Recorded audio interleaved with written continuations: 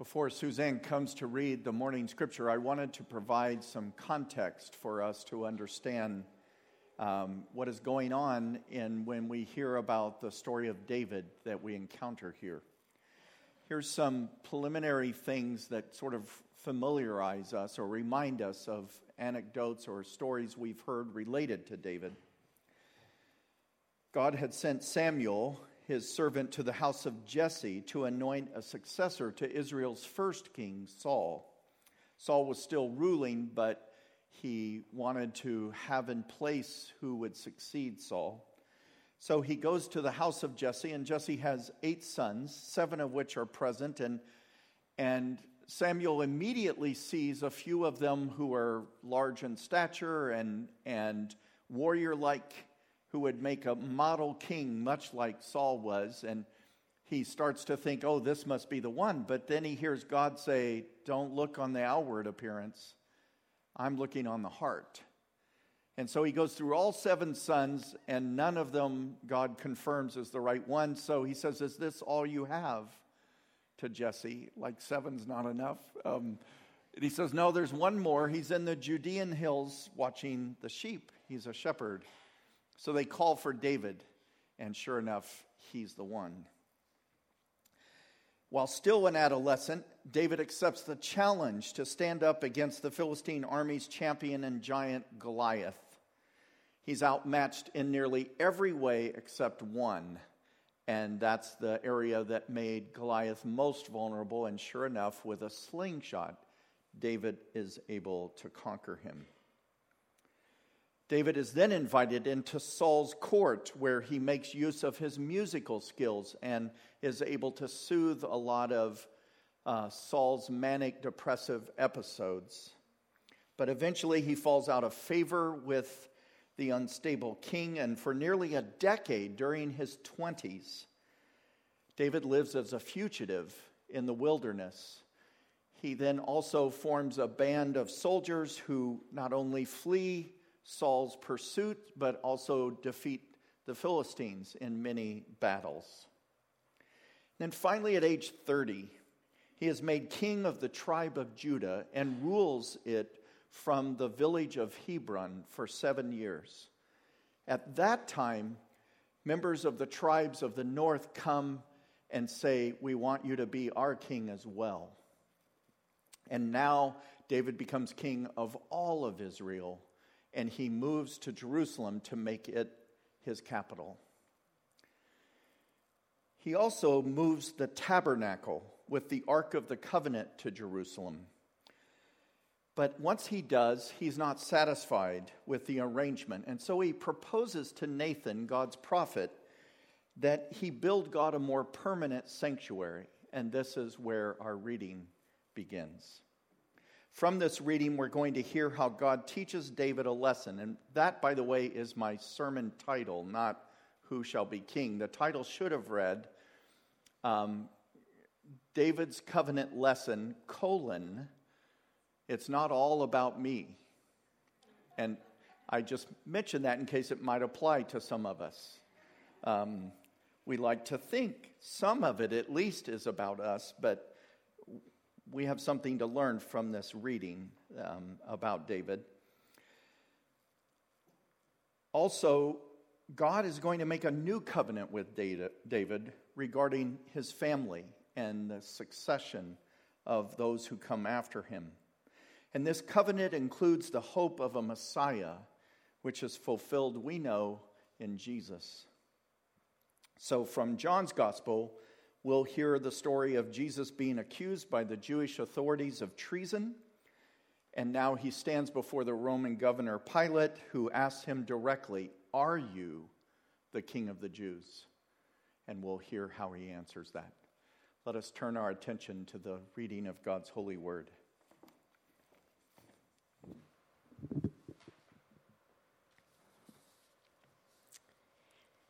The word of the Lord came to Nathan saying, tell my servant David, this is what the Lord Almighty says.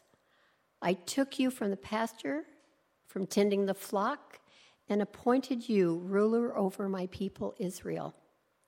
I have been with you wherever you have gone, and I have cut off all your enemies from before you.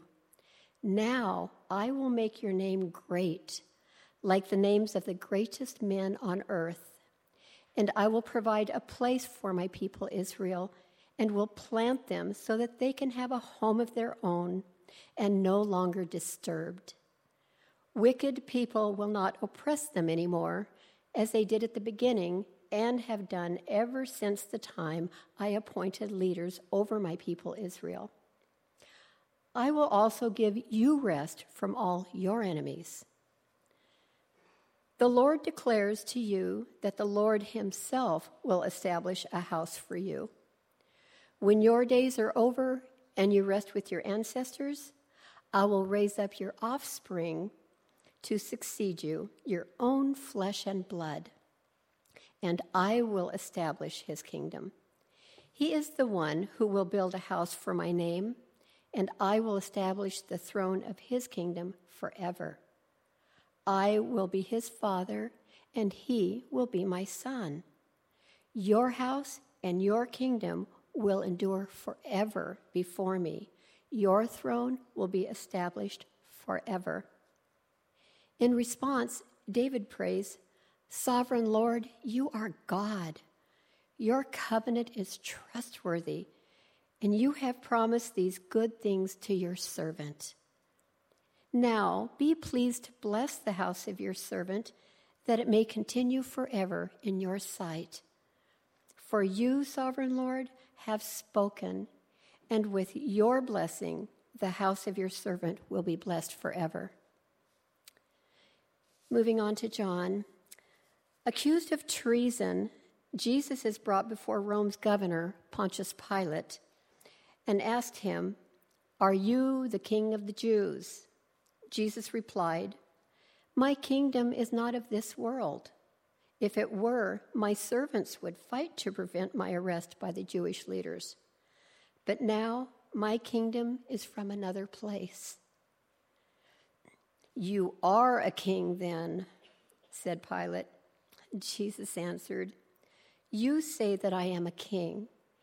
In fact, the reason I was born and came into the world is to testify to the truth.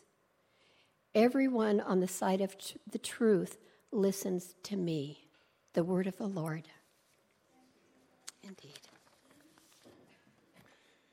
I remember a story of a man who wanted to play a game of pickup basketball with some of the neighborhood kids, and so he assumed his place as guard. He was probably in his 40s or 50s at the time, and the young guy that he was playing against was still in his teens or 20s, and he managed to do a maneuver where he did a crossover and did a fadeaway jump shot, and it went in.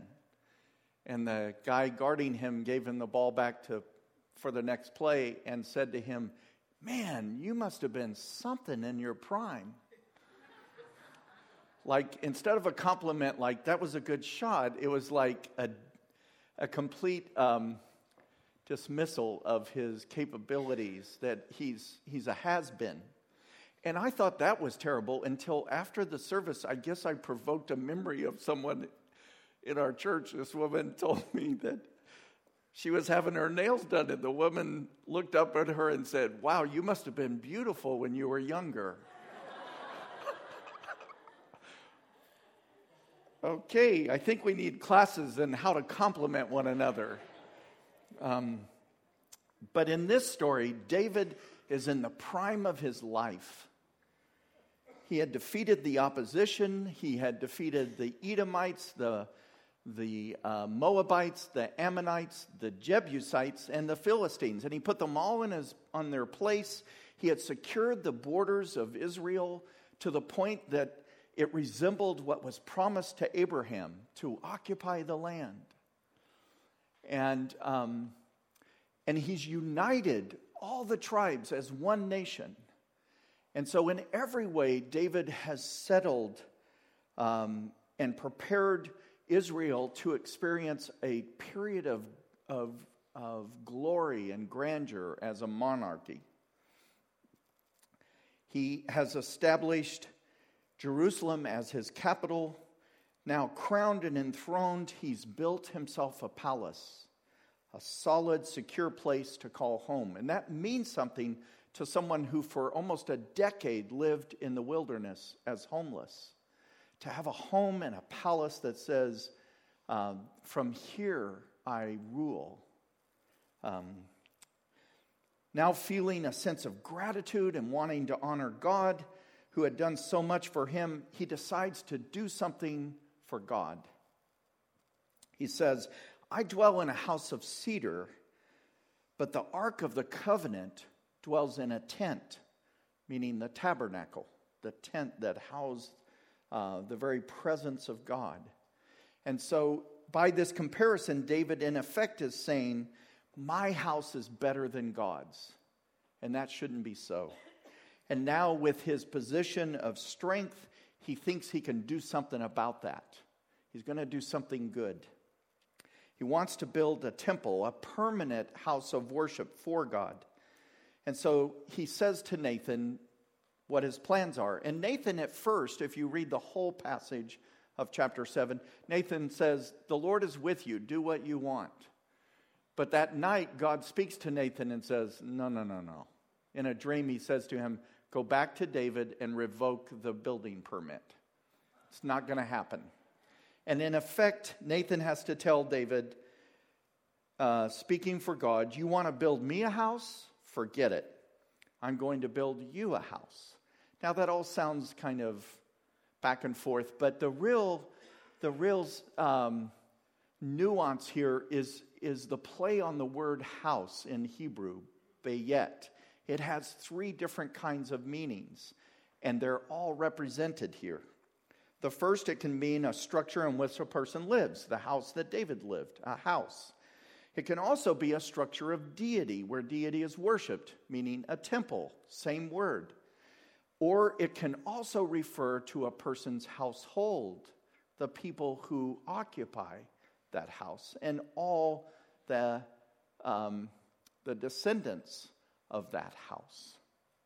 And when that person's a king, it refers to the royal lineage of that person. So David wants to build a house for God, but God says, no, I'm going to build your family. I'm going to build your house, your name that will continue. Here's how Eugene Peterson suggests what God was saying to David. The kingdom that I'm shaping here isn't what you do for me, but what I do through you. I'm doing the building here, not you.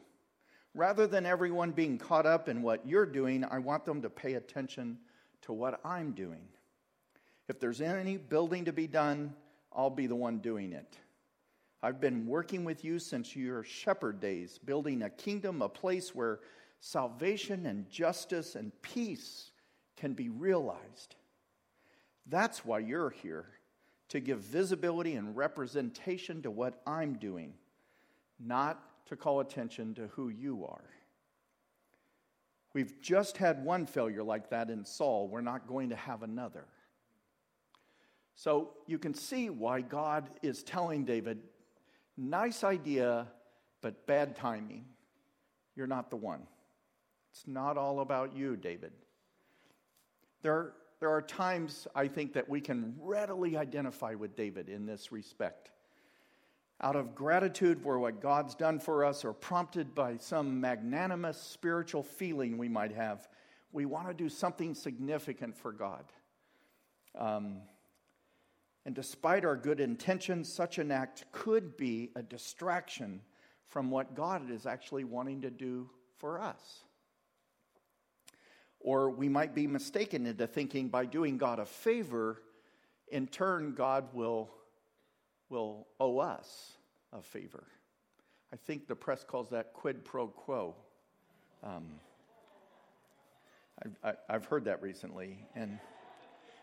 And doing such good for God, we may become pleased with ourselves and receive the applause and commendation from others, and then lose our sense of dependence on God and our ever-pressing, desperate need for God's grace. So we don't want to get ahead of God with our plans and with our doing of good.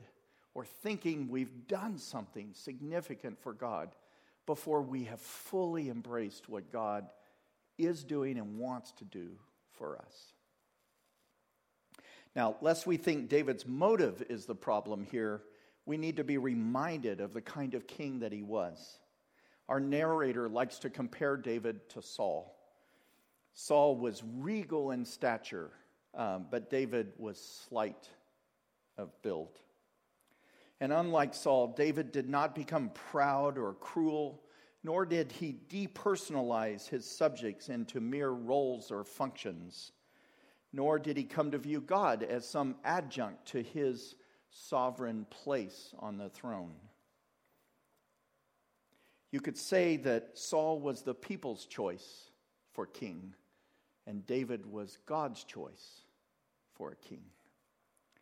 I like how Old Testament scholar Sandra Richter, who is the author of the Epic of Eden, some of you have either read that book or seen her video series, she suggests the meaning behind this famous passage that describes David as a man after God's own heart. We've all heard that phrase. The actual meaning may not be referring to David possessing some unparalleled affection for God, which we see resonate throughout the Psalms. Nor does it refer to David's will being closely aligned with that of God's will. But rather, Richter suggests what it means is that David was a king of God's choosing. In other words, someone whose loyalty God could count on. That is what it means that he was a man after God's own heart. He was someone whom God could count on. So full of confidence for what he's going to do for God, David now must hear from Nathan and hear this litany, a rehearsal of what God has done, is doing, what God will do in and through David. He's not going to be the one to build God's house. His son, who's yet to be born, Solomon, will. And then in that same passage, you think it's talking about Solomon, but in actuality, it projects much further beyond David, beyond Solomon, beyond the dynasty of that 1,000-year monarchy, well into the future. And mentions another son of David who will become God's anointed one and is the true and only faithful covenant keeper. All of us fail in our attempts to keep the covenant, but this one is faithful. He will bring about the salvation of Israel and the whole world. And we know it to be Jesus as God's anointed one. That's what to be made ruler means, is to be anointed. That's what Christ means. Jesus is his name, Christ is his title. Jesus, the anointed one of God, our King. Because he himself is eternal, because God raises him from the dead, his kingdom will know no end. It will be forever. When you read the Gospel of Matthew, you will read a genealogy, and we get bored with those so-and-so begat so-and-so and the lineage and all that sort of thing. But when you look at Matthew, it's astonishing. He talks about, you would think he's going to talk about how prominent Abraham is and that this one is a descendant of Abraham. But no, he's a descendant of David. And Matthew tells us 12 generations leading up to David. 12 generations, is it 12 or 14? One of you biblical scholars will know, but it's one of those. It's either 12 or 14. Leading up to David, and then 12 or 14 after David comes Jesus. And we will never fully understand who Jesus is and what he means to God if we don't understand the story of David and the covenant God makes with David and how Jesus is the fulfillment of that covenant.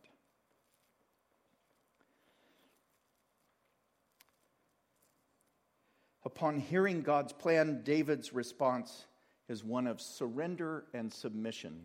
We didn't read this part of the passage, but the narrator says that David sat before the Lord. We could add the word silent. He sat quiet before the Lord. He reverently and deliberately placed himself before God, trading his plans for God's plans. How many of us are willing to do that when we stand corrected? To really hear what the correction is and to take it in. Similar to the way he brought the Ark of the Covenant to Jerusalem by leading the processional with great fanfare, what David was demonstrating by sitting down before God was that he was signaling, God is in charge, not me. I've learned my lesson. It's not all about me. So he takes a position of representing and giving witness to God's rule as sovereign over all of Israel. David is king, but God is a true king. God is the true ruler of each and every one of us. It is this dynamic of David's role as king that points to his descendants, and particularly the future king of God's choosing, who will usher in God's presence and establish God's rule forever. One of the most important things we say when we pray the Lord's Prayer is, Thy kingdom come. We are saying, Jesus reigns. God is in charge. Now, as good as a king as David is, he is not at the same time, he is at the same time far from ideal as a human being. He may have authored great psalms of praise to God, but he is also one who commits adultery and murder. If his role as king represents God, then his own personal story represents you and me and our human condition as one of both glory and agony, of one of promise and disappointment. The narrator of David's story shows the presence and purposes of God being worked out in human history with such flawed people as David and you and me. And I think this is precisely the story of living in covenant. It doesn't mean that everything's going to be perfect from this day forward. It means that we can count on each other. We can count on God to be loving and forgiving. That whatever our failure, whatever disappointment, God can make good come of it. It's a story that keeps us in touch with our humanity, all of which has to do with God. Because no part of human history isn't God created, God conditioned, God present. Just as this story connects us to God, it also reminds us of the reality of evil in our lives that would seek to destroy and weaken us. It is in this way that the narrator provides a context for understanding the complexities and vulnerabilities tied up with living in covenant relationship. And yet it shows how God works through such covenants to create, direct, to judge, to save, to call us into account, and to bless us. But most importantly of all, to love us. God enters into covenant and gives us dignity to share in his work, to live lives of faith, and to enact God's great love, not only for us in understanding how much we're loved, but to offer that love to one another. May it be so. Amen.